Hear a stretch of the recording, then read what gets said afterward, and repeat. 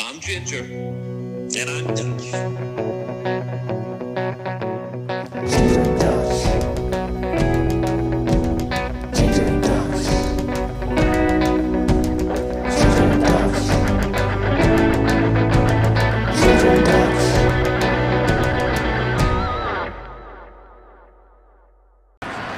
There was a touch on the way through. This is kept in by Simonin. Now Ashton Morgan. Morgan with the cross into the middle, and it's headed in! Toronto FC are level! Eric Zavaleta, the former Sounders player, returns to CenturyLink and scores the goal that ties the game. And Zavaleta makes them pay. Clinical finishing, downward header. All right, folks, welcome back for another episode of Ginger and Dutch here. As we move forward, I think we're on episode 12 or 13. Dutch, I've lost count on how many episodes we've done, but I'm having a lot of fun doing it. So welcome tonight. I'm not fired up. I'm jacked up tonight. We got a fantastic special guest, which will lead us right into the MLS. So I'll bring Dutch in here. Dutch, how you doing? Fantastic, doing fantastic. I'm really excited for tonight. As if you guys didn't hear by the intro, we've got a really cool guest coming on. So you know what, we might as well get right into talking MLS. We haven't talked about soccer at all, and it's some pretty cool news. They're getting ready to start back. I'm sure you're aware of that, Agent. Yep, I am aware of that. I've been following along as they've been trying to finalize their plan and hopefully roll it out here soon. So yeah, I'd love to hear a little bit more about some of the research that you've done. Yeah, no, I really wanted to talk about it. So they're getting back on July 8th. And believe it or not, they're the first team sport in North America to come back. And they had already started the season. They had only played 2 games. So I love their idea. They're going down to the Disney complex. Let's hope everything's okay down there with COVID for sure. But they're heading down to the Disney complex. I know you've been there yourself in that area, and it's big. There'll be a cool little bubble for them. So let's hope that they can make it work. But I think what's the coolest part is that they're actually going to do like a Euro Cup style. So they're starting off with a huge tournament, and the tournament is going to be literally 6 divisions. They start with they have 4 or 5 divisions of 4, and then they have 1 division of 6, and they based it off of the semifinals from last year. They all got a first pod, we'll call it. So TFC's in there as one of them, and from there they do a live draw, or they did the live draw, and they've got all the brackets set up and ready to go, and then they're doing a round robin, and the round robin counts for the standings, if I didn't already say that. So they're going to accumulate that, and then once the tournament's over, they're going to go back into the regular season and finish it off if everything works out all right. So from there, they go down to like a top 16, and then it's a knockout stage. So that'll be kind of cool. It goes all the way to August 11th. That's when the championship game is. And there's some, you know what, the winner gets the 2021 CONCACAF Champions League berth. So there's definitely something to play for. There's also an additional prize pool for the players, which I read was over $1 million. So it's really going to be neat. There's some interesting facts. No overtime at all, so there won't be anything because of they were talking about their conditioning, and that's in the knockout stages all the way through to the knockout stages. So it'll go straight to penalty kicks. Yep. I know we're not a big fan of penalty kicks, but at least that way they're not stuck out there. And the other cool thing was, instead of 3 subs, they were going to expand their rosters, I think up to 23, or I'm not sure what the exact number was, but instead of having 3 subs a game, they're going to go up to 5 subs a game. So what do you think? Do you like the idea of the tournament? You know, I'm a big tournament guy. I mean, I love the World Cup and Euro Cup, which I told you right from day one when we started this podcast. So what do you think? I love it. You know me, consistency is number one. And I've said in every single podcast we've done with every single major league sport that we've talked about with their return plan coming back is let's be creative. Let's see something new. Now's the time. It's unprecedented times, and this is definitely something new. Rolls right over into the regular season, which I love. Provides them a little more time, and I also love the fact that they put that CONCACAF berth in place, which means you're playing for something, which is really, really big. No MLS team has ever won the CONCACAF, so to have an automatic berth into that is important for any of these squads. The money that's involved, all that type of stuff, the prestige. So it's important from that perspective. I love the knockout stage once you get to the top 16. 5 subs is a great idea. I think the MLS has hit a home run here, and when I heard that you were pumped up to talk about this tonight, I did a little research myself, and this is great because what the MLS is trying to do is land a lucrative TV contract for 2022, and it's amazing. And you touched on it right off the hop. The first team sport to come back here, and if they can pull this off, they're going to effectively have. We found out tonight baseball is mandated back. Looks like they're going to be back July 24th or so. NBA's late July. So they're going to have 2-3 weeks here where they're going to be the only real major professional sport going. They can rack up some serious TV ratings, and read some cool facts about how they want to make it a little bit more virtual, use some partnerships with Facebook and other social media things to get the fans involved. So it'll be interesting to see what comes of that. But I think MLS is hit an absolute home run here. Yeah, and they're doing games all the way through the day, all the way up to like 10:32. So there'll be a spot for everybody to watch it, and they may grow some more fans. I couldn't agree more with you. They've been down there for a couple weeks now, although we did learn in our interview that TFC was heading down, I believe, on July 4th, and there's no quarantine restrictions at all. So I think they'll be ready to go. I think they'll make a good push, and you could see them, although they haven't had best of luck in penalty kicks. I think it sets up nice for them to definitely get out of the round robin 1 or 2 in their division, and then I see them getting all the way down at least to the quarterfinals, maybe even the semis. So that I'm betting on that one, but that's kind of where we see it. So yeah, and you nailed my next point. Was I think they're good value. I looked up a little bit of all 26 teams value, and LAFC's favorite at plus 350. Toronto FC's coming in at second at plus 900. So 9-1 on your money, not a bad pick. And Seattle Sounders, who have been to the finals, I believe 3 out of the last 4 years at 16-1, like a great little value pick there for our listeners in my mind. For a team that could possibly make a run in a tournament like this, right? So yeah, it's good stuff. You know what? It's gonna be fun. I can't wait for it to get going. So why don't we take off here? Exclusive interview. Pretty proud to have a veteran from TFC. 2015, he's been with the club, won a big championship. Rock steady back defender, Eric Zavaleta. So, Ginger, are you ready for your shiny moment? Because it was all you. Let's get into the career of Eric Zavaleta. Ginger, take it away. All right, Ginger and Dutch listeners, I want to welcome a friend of the show, Eric Zavaleta, rock steady center back from the Toronto FC. Eric, thanks so much for coming on and joining us on the Ginger and Dutch show. Much appreciated. Absolutely. Thanks for having me. So, Eric, I'm just going to get into a couple questions here, and we'll keep it light, and we'll catch up on how things are going with you. So I want to give a little background to our listeners so they know exactly who you are and what you're all about. So tell me, how did a kid from Westfield, Indiana get involved in soccer when with so much basketball and many other sports happening down there? What made you fall in love with soccer? Yeah, the easy answer is to say my dad. I have family ties all over the place in the game of soccer. I moved to Indianapolis area when I was like 2 or 3 years old, and I can't remember not having a soccer ball at my feet. So my dad was a professional.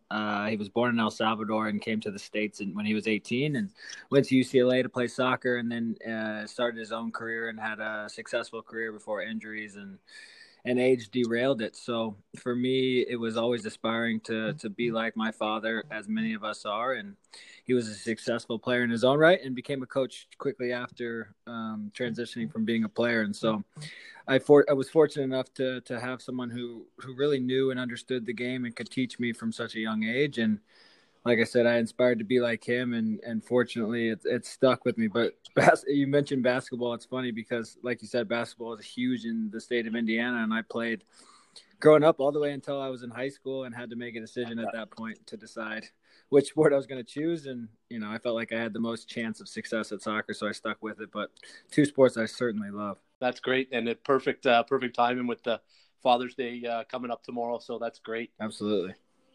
Something that our listeners may not know is, after growing up as a kid in Indiana and going to soccer, you went to IU. I'm a huge college basketball fan, and how was that being on campus? You single-handedly led them to their eighth national title in school history, which is a great feat.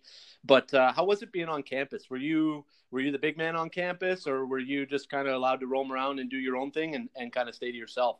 Somewhere in between. I think Indiana University has a ton of history in soccer. We won our eighth, like you said, which is the most in the modern era of college soccer. My goal was to go back there with some of my friends and to try to bring them a title that they hadn't had for over a decade, which was rare for them. It was a school that's used to winning a lot of championships, but at the same time, like I just said, Indiana is a basketball town. And at the time, Victor Oladipo, who's a friend of mine, and Cody Zeller, another close friend of mine, were there, and they brought that team to heights that they hadn't reached in a while. And meanwhile, at the same time, I was trying to do that with my team. So we were both fortunate to have a ton of success. I definitely followed them closely, got to watch a lot of the games, got to know a lot of the guys. And, I think people knew who I was, but the basketball players were the stars, and understandably so, because they were so successful, guys who have had good careers in the NBA at this point. But Indiana's a basketball town. But, we were fortunate enough to win a championship, and Indiana's a school that will get behind any team who has a chance. And so they got behind us, we got behind them, and it was definitely a fun year to be a part of with my 2012 team and their 2012 basketball team just coinciding at the same time. Yeah, I could just imagine the fans and the events and all the stuff on campus going on. That would be pretty wild. So for sure. So it brings you now into, or at that point would bring you into the MLS, and you're drafted 10th overall by Seattle, and then the trade comes to Toronto. What went through your mind there? Like, had you ever been to Canada? What was your first thought when you heard, after being with Seattle for a year and then bam, you're traded up to Canada? What were you thinking? I was hopeful for the opportunity. I had been in Seattle for 2 years. One of them I was loaned to a team in MLS in LA, Chivas USA, which is now no longer a team. So I was fortunate to get minutes there, but while I was in Seattle, I didn't get as many as I expected, as many as I had hoped for, and maybe as many as they had hoped for too. And I was going through a position change. I was a striker, a forward coming into the pros, and started to transition back into playing defense. So I was thankful for the opportunity. It's funny because I didn't know much about the state or the country, of Canada or Ontario at that, which is not too far from where I grew up in Indianapolis. It's an 8-hour drive now that I know now, and an hour and a half flight, but I just had never been there before. I just thought of Canada as a cold, wintry place that played hockey. And I've learned so much in the 5 years I've been here about the culture, about the city, about the country. And I've been fortunate to be here and have a ton of success. So I didn't know much. I was fortunate for the opportunity. It was definitely a club that was on the growth pattern, but certainly hadn't achieved the heights that they have now. And so I wanted to be a part of that, and have been fortunate to help be a part of the growth that they've had so far. Yeah, and you're a rock steady piece in this franchise's history.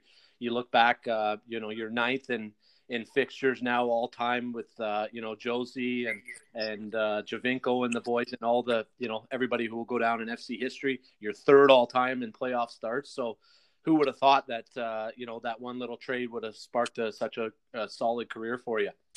Yeah, exactly. I had no idea. I don't think the club had a ton of expectations as well, but they felt like it was a low risk, high reward situation. And fortunately it turned out that way. Like you said, I mean, this club before I got here had never even made the playoffs. And now to have had as much playoff success, for me to be an integral part of it, is something I always dreamed of. It's something I've always wanted to do. And I couldn't be more proud to represent the city of Toronto. So you mentioned playoff success there. Bring us behind the scenes for our listeners, Eric, about those 2016, 2017 title runs.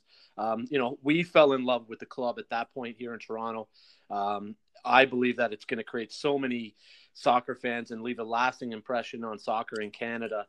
moving forward. But what was it like behind the scenes? What was your daily life like? Did you see any change there from going out with your family in the streets to just being able to try to get around the city? Was it what was it like behind the scenes for you and your teammates? Well, first of all, I'm happy that I hear that, because I agree with you. I think I've seen this with this city plenty of times before, but I watched this fan support grow in numbers as we started to have real success there and to start to really put some playoff success on paper. I think this is a city that's been striving for championships and starving for them really for a long time. And so for us to go on that run in 16, I believe that we had the team to do it. That was a year that we started off kind of slow and we picked up huge momentum going into the playoffs, which is something that's been a huge success in MLS if you look at teams in history. And so it was tough. I mean, we lost that final in 2016, I remember. It was a cold night in Toronto, but we were so proud to represent the city of Toronto and to do it in front of our home crowd. So the whole next year was really a revenge tour for us. And we believed we had the team to do it. And as that year went on, you could really feel the support growing with us as we continued to have regular season success and to really push us over the edge to create what was the best season in MLS history at that time. And so that momentum continued on and into the playoffs. And we were confident as ever going into those playoffs that we could finish the job that year. And so we were fortunate to do so. I think that's probably second to being here for the Raptors win in terms of the buzz around the city that I've ever seen for a sports team. And it's something that we hope and I believe, like you said, will leave a lasting impression for this city and for younger kids for years to come. Yeah, there's no doubt about it. And obviously, hopefully everything goes well with an upcoming World Cup hosting here between, Canada and America, and a little split thing there. But that's something that, can never be taken away from you guys. So moving forward, Eric, into the 2018 season, and I know I felt it just by watching you guys and following along, but did the team just run out of gas in 18? They had a huge CONCACAF run. It possibly affected a little bit what happened in the league season that year. Like, was it just a lot going on and just too many minutes across the board for everybody, or what how did you feel that CONCACAF run? Did it affect anything from a team perspective? Well, what I'll say about someone who's an average sports watcher as well as a player is if you look around different leagues and different sports, the hardest thing to do is sustain success. And that's something why you would look at the San Antonio Spurs, for example, and their 20-year playoff run is absolutely incredible, because the way North American sports leagues are set up is there's parity, and they want parity, and they want different teams to be successful so that everyone has a taste of that championship feeling that we felt. And so that year we put all of our eggs into one basket, which was the Champions League, because we believed coming off of a championship in MLS that we had the team to do it. And I don't think we were wrong. I think we were 2-3 kicks of the ball away from being the CONCACAF champions, which is something that no one's ever done in MLS. So we put a lot into that. I tore my quad, certainly playing through that. There were so many injuries that came through that. But listen, there's so many reasons as to why that season turned the wrong way as it did. Injuries is certainly one part of it, but some of us just didn't play well enough. And it was definitely a learning lesson for us. And I think a testament to our coaching staff, to the culture that we've now created, and to the fans that are stuck with us, that we were able to have a tough run in 2018 and even sort of a tough beginning in 2019, and then to turn around that and then to make it to the final again just shows that there's a culture of sustained success we believe that we have here and that we'll continue to have here. And that's, in my opinion, the hardest thing for any organization in sports in North America to do. Yeah, no, you hit on some great points there. And, great segue into my next question. You brought up, the coaching staff and what they've done. I know you have a great personal relationship with Greg, Coach Vanney. How much has he done for this franchise? He's been everything. I think he came just a year before I did and was really focused on, I think in 2014, really trying to push this team into the playoffs. And they had an unfortunate bump along the road that didn't allow them to do that. But from then on, it was really about growth and about establishing a culture that sustains success. Like I said, he's been in this league long enough, and this coaching staff has been in this league long enough to know that you can have success in 1 year, but what does that really mean? And how much does that really cultivate and change a city?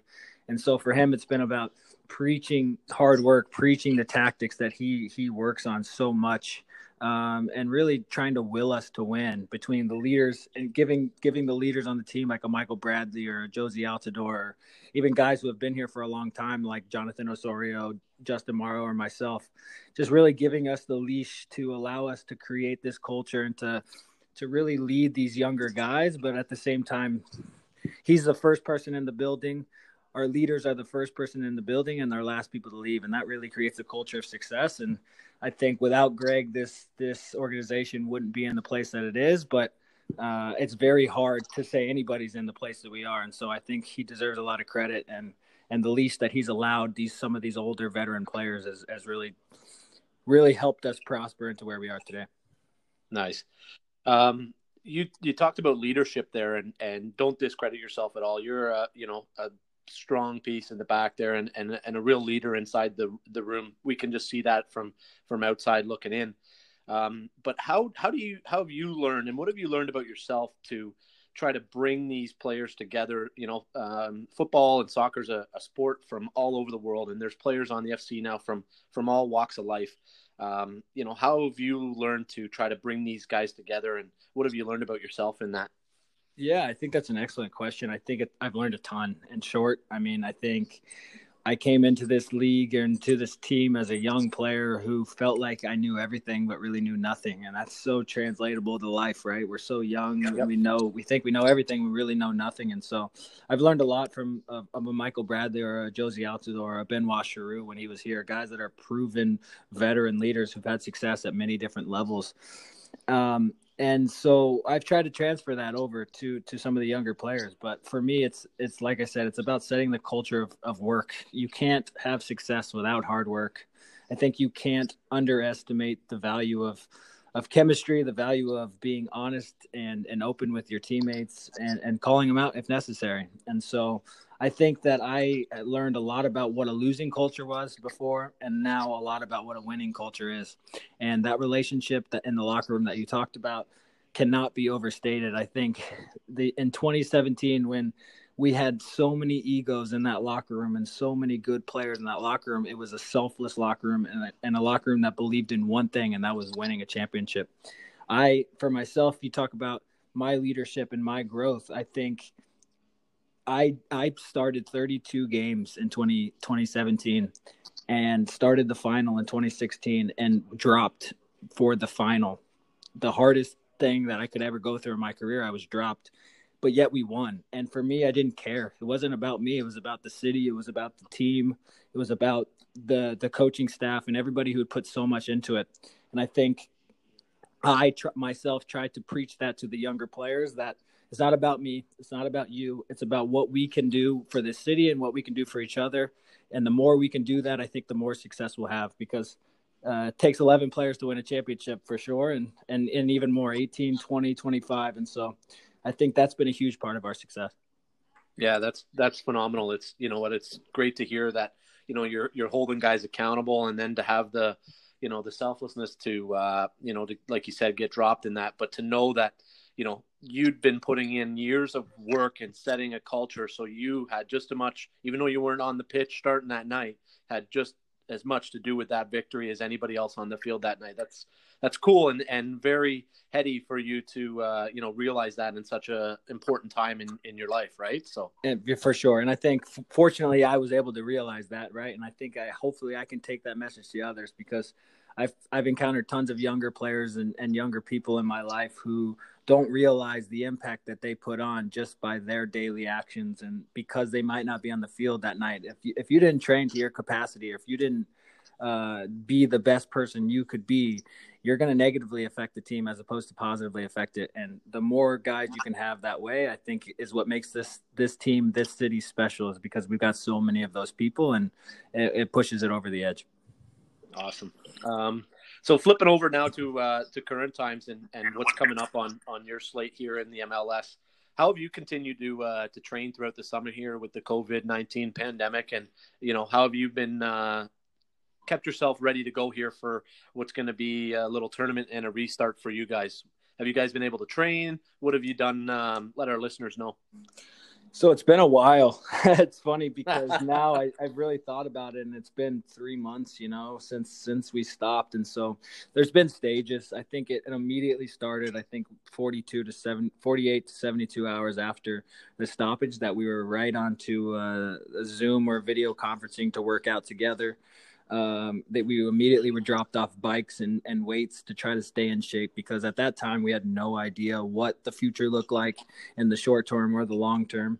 We just wanted to be ready for whatever was next. And so I think we did a good job of doing that, but it's so hard at that time without knowing what the finish line is. And so as soon as we figured out what the finish line was going to look like, what we're hopeful for the fall, and for certain what we know is that Orlando's coming at the beginning of July. And so we were able to start to push for that.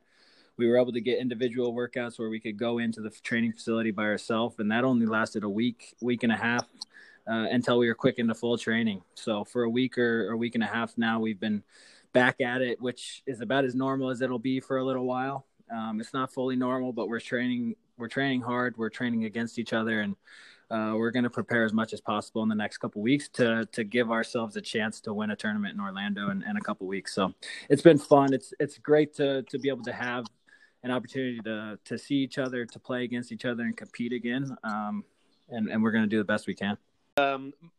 As always, we keep it light here on Ginger and Dutch. So I'll end it off with one little question here, and it'll be our little secret. I won't let Coach Manny know. But how's your golf game doing? That's a great question. When you asked me how have you been staying fit, I wanted to tell you it's just been all golf, but that's not true. It's been golf. It's been golf as much as I possibly can. I love the game. We've got a few players who love the game and to love to get out there. And so it's doing okay. I'm definitely not as good of a golfer as I am a soccer player, but I certainly love it. I try to get better every single day, and it's great to have the weather that we're having right now to be able to get out there as much as possible. Awesome. And Ginger and Dutch, we love the golf as well. So maybe when you guys get back from this tournament and you can spare a few hours, maybe we can have you out to the course and join you guys out there to play around together. Absolutely. Eric, I appreciate you coming on, joining us here on our podcast. It's very much appreciated. And thank you very much for your time. Good luck, obviously, in Orlando. And good luck throughout the rest of your career. We'll keep in touch, obviously, and hopefully you can keep those legs fresh and end off your career here in Toronto as a vet and play a few more years and stay till the end. So that would be great. Absolutely. Thanks for having me, man. Appreciate it. That was pretty unbelievable. Great stuff, Ginger. Well done. What a great guy. Humble, down-to-earth young man. I had a chance to meet him myself. I actually can't wait to maybe get on the links with him and play, see if he's any good. Yeah, you know what? For us, for two chumps, as we say, just getting started, for a guy like that to sit down with us for almost 20 minutes was pretty cool. I was nervous, not going to lie to our listeners, but real cool guy, like you said, down to earth, and good communicator, and just a really cool guy. Yeah, he pretty much told everything. It was open ended, and you did a hell of a job. So well done again. Thank you. So for our listeners out there, let's shift over into break here now, and when we get back, we're going to get into our AFC South divisional breakdown, Week 5, and we're shifting over from the NFC to the AFC. So we'll get into the AFC South. Lots to talk about here with some teams adding some pieces, losing some pieces, seeing if they can make playoff runs like they did last year. So enjoy the break, listeners, and we'll catch you on the other side. Dutch, help me out here. Can you get the car door there for me? Yeah, man. Hold on a minute. I got some breakfast here, man. It's Breakfast of Champions. Try this.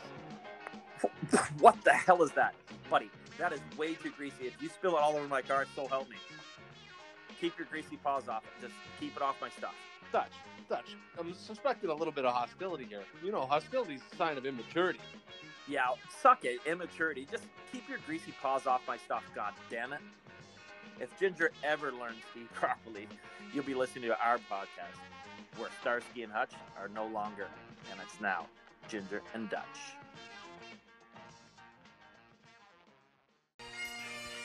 If you ain't Dutch, you ain't much. So welcome to Ginger and Dutch.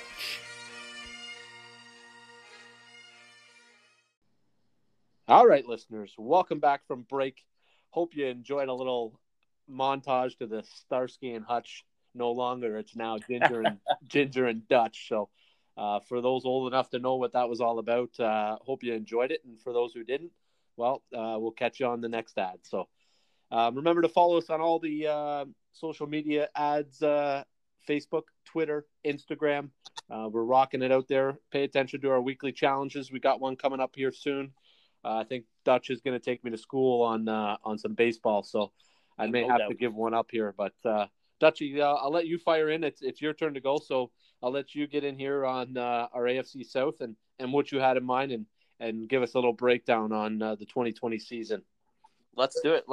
AFC South last year. We're going to start off with the standings. We had Houston Texans 10-6, and they made a decent playoff run. They hung on to beat your Buffalo Bills, followed by a major collapse. Heartbreaking loss, Dutch. Sorry, I had to interrupt you there. Heartbreaking loss. Yes, it was a heartbreaking loss, and then they go and lay the sod over after leading. I think they're up 28-0. I can't recall, but I'm pretty sure it was. Yeah, 28 or 20 something, 28-24. It was a big fall apart. Crazy. And then we had the Titans 9-7. We all know what they did in the playoffs. And you had disappointing injury riddled season for the Colts 7-9, and then you had the lowly Jacksonville Jaguars at 6-10. So I'm going to start with this year right from the bottom. There's just no doubt that the Jacksonville Jaguars, they seem to be rebuilding every year. So I got nothing. I mean, Gardner Minshew, enough said. I know he had a couple pieces here and there, but they were one of the worst offensively last year. I see that continuing all the way through. And the only benefit that the Jaguars may have is that there's going to be no fans in the stands, and they never have any anyway. So it might be all right for their. So they have they listen. They got some pickups, maybe to call it. Who was their biggest pickup of the season this year? Schobert. That's what I say. That's who I would say was a good pickup for them, right? Yeah. Yep. If you're looking at strictly free agent pickups, Joe Schobert is a good pickup, but he's a Paul Posluszny guy. Yeah, he can rack up 100 tackles for you, but every single one of them are 5 yards, a 5-yard gain. Yeah. There's no impact plays there, Yeah, and if you look at what they added to it really doesn't matter to what they dropped. I mean, we could go over the names. I know you're a big you'll get into them a little bit, but I just don't see anything at all that makes me believe that they can win more than 5 games this season. They don't have anything in there. There's nothing in the tank. I know Fournette had a admirable season, we'll call it at best. They just don't have much, and simply there's 3 other teams in that division that are way better. Correct. This is, like I said, the off air. This is the tank for Trevor year. They're looking to get Trevor Lawrence. You got Gardner Minshew and you've got Cam Newton sitting over there, and you haven't shown any interest. Don't know why. Obviously, there's a reason behind it all. They've added some nice pieces on defense, and they are rebuilding that defense with E.J. Henderson out of Florida, Clavon Chason, who's a great playmaker out of LSU. So you're starting to see some rebuild of the defense. But Ngakoue, Fournette, to me, are just pieces that are going to be traded to get more draft picks to be able to get the capital, if needed, to go up and get Lawrence next year. And now you restart your rebuild with Trevor Lawrence as your quarterback and some pieces on defense. And this is just tank for Trevor. Yeah, no, I couldn't agree more. What do you have them at? I got them as possibly the worst team in the NFL, if not the worst team, at 2-14, maximum 3-13. Yeah, god awful, Dutch. All right. Well, we'll see where that goes. We're both in agreement, so that they're going to be at the bottom. My third place team, they're gonna drop back for various reasons. I've got Houston Texans finishing 9-7. One name. Listen, Bill O'Brien. I just think he's awful, and I believe. I believe I could do a better job. I'm just kidding. But last year, listen, they were in the middle of the pack with their defense, and with their offense, and they were ranked pretty much at the very bottom of defense. So where do you see them? They added a couple big name wide receivers. Brandon Cooks, who I got ribbed for, I think it was last week for not mentioning him, but he is a good wide receiver. And then you got Randall Cobb, but they lost DeAndre Hopkins. That's a big loss. I know you're not a big fan of him, and then what do they got? All they have in the backfield is Duke Johnson. I just can't see them making the playoffs this year. Well, and they did pick up David Johnson in that trade with Hopkins. So they're looking for a little rebound, and that's probably what you meant when you said Duke Johnson, right? You were thinking David Johnson in the backfield. Yeah, from the Cards. Yeah, sorry. Yeah, and that's what I thought. I knew exactly what you're saying there. Yeah, but you know what? Back to your Bill O'Brien point. You know, and I'm not going to defend a lot of the moves Bill O'Brien's made over the years here, but there was a repeated history with Hopkins of just those two not getting along. So Yeah. why not make that trade to get rid of him if you know that it's not working out? And then you bring in Cooks, who I think's a decent wide receiver, but you still got one of the biggest playmakers in the NFL in the quarterback in Watson. So I think he can carry him far enough to, you know, at least respectability. I had him at 9-7 and second in that division. So pretty similar to you. And, you know, the draft was the draft. They didn't add a whole lot of pieces that stood out to me. But, you know, you got Deshaun Watson. To me, I don't care how bad your defense is. Look what he did last year. They were the worst in the NFL at letting up 6.1 yards a play on defense. Yeah. They were a sieve. And the guy's running around like a chicken with his head cut off, and he still leads them to a 10-6 record. The guy's just a beast, and I don't see that changing anytime soon unless he gets hurt. Okay, well, you said second though, did you? So you think that at 9-7, that's where they're going to end up in second? Yep, that's where I think they're going to end up. I know you're on the lead on it, so I'll tell you where I think we're going to disagree, but you continue on. Okay, well, I have the Colts in second, 10-6, making it into the playoffs. I think Rivers is going to make a big difference for sure. And you know what, with Ty healthy, they had the same problem. They were injury riddled last year, and I like them to compete for the division. I love the connection with Frank Wright. I love the rest of their additions. I love Buckner. Yeah, they picked up. I was not so high on him because I think he's near the end, but Xavier Rhodes, Roosevelt Nix, Trey Burton's a serviceable tight end.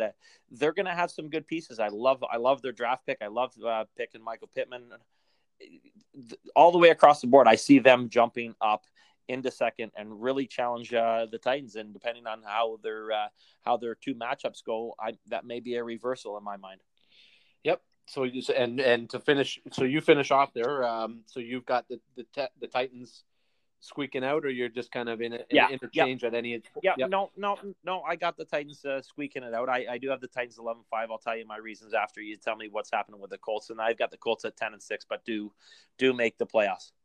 Yeah, I can't argue at all. I think you nailed it with the Colts. Love the connection with Frank Reich, and I think you're going to see a healthier team this year. And I love the draft picks. You know, you go out and like you said, one of the best fullbacks in the NFL in Roosevelt Nix. You get that O-line healthy, which is still one of the best in the NFL across the board. The only weak link they possibly have on that O-line is right tackle, but other than that, they're as good as any team from left tackle all the way over to right guard. And what does Philip Rivers love? He loves big, wide receivers. They're going to run the football. They got a two-headed monster now with Marlon Mack and Jonathan Taylor out of Wisconsin. Love the second-round pick there. And you go ahead in the first round, you go get Michael Pittman Jr. In the fifth round, you go get Patton. Both of them 6'4" monsters. Play action pass. Frank Wright's going to dial it up, and Philip Rivers is going to throw that football down the field. And with that O-line that can protect him, which he didn't have last year in San Diego, and he didn't have a running game, I love that connection, and I think the Colts, when healthy, are a deep squad. And, you know, if they can get ahead, they can let some of these guys, Buckner, I know Justin Houston's got a lot of miles on the tires, but if they can get leads, those two boys can go to work, get some pass rush going, and the Colts, in my mind, are going to be back atop that division at 11-5. So we got them reversed there. Yeah, I just think, and I'll tell you why I think Tennessee, I mean, and then, you know, give me your rebuttal here on it for sure. But, you know, I know they're old school and they defied the odds with, you know, the running game, control the clock. But I really think Tannehill did, you know, come out of his shell and prove that he can be a starter, or at least that he got paid for it. So I know losing Walker on the offense is a big loss, but he did have a few games missed by injury. Humphreys, you know, I think he can hold down the fort. It's all about their receivers. Can they step up to the plate?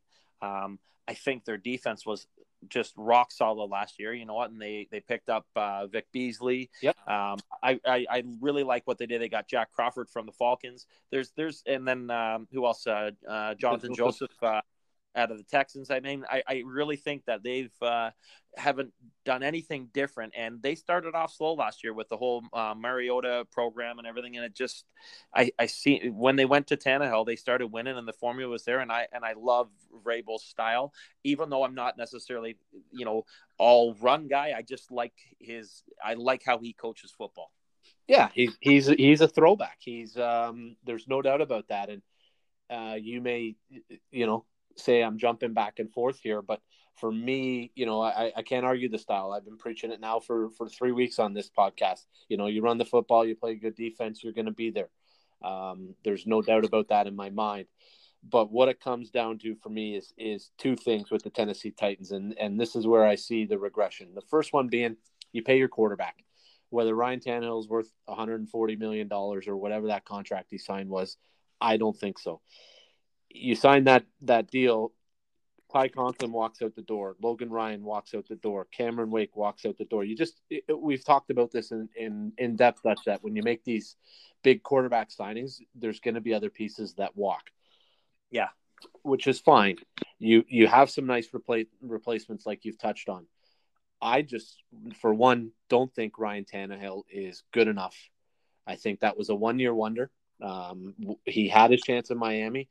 Whether the system worked, it was a revolving door at offensive coordinator, whatever it may be. But, I've seen Tannehill in person 5 times. And he just does not pass the eye test for me. And I think it was, like I said, a one-year wonder, a little bit of magic. And I just don't think it's going to be here. And my second reason is I'm going to read you a couple numbers here. From 2015, including his last year at Alabama. 395, 255, 303, and whatever number comes up in 2020, but it'll definitely be, again, 300 plus. That's the number of touches for Derrick Henry in the last 5 years in his career. There's a lot of miles on those tires.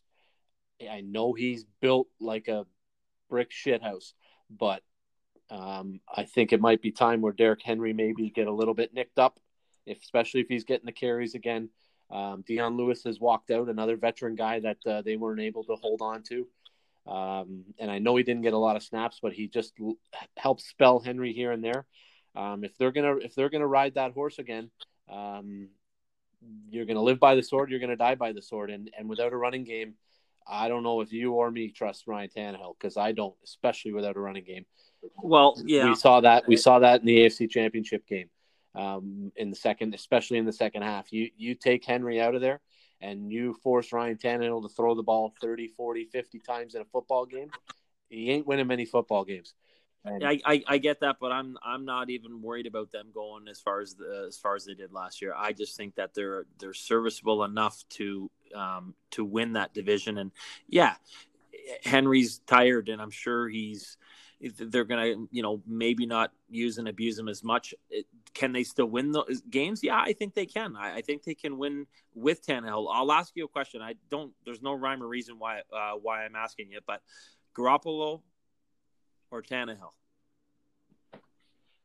Garoppolo all day long.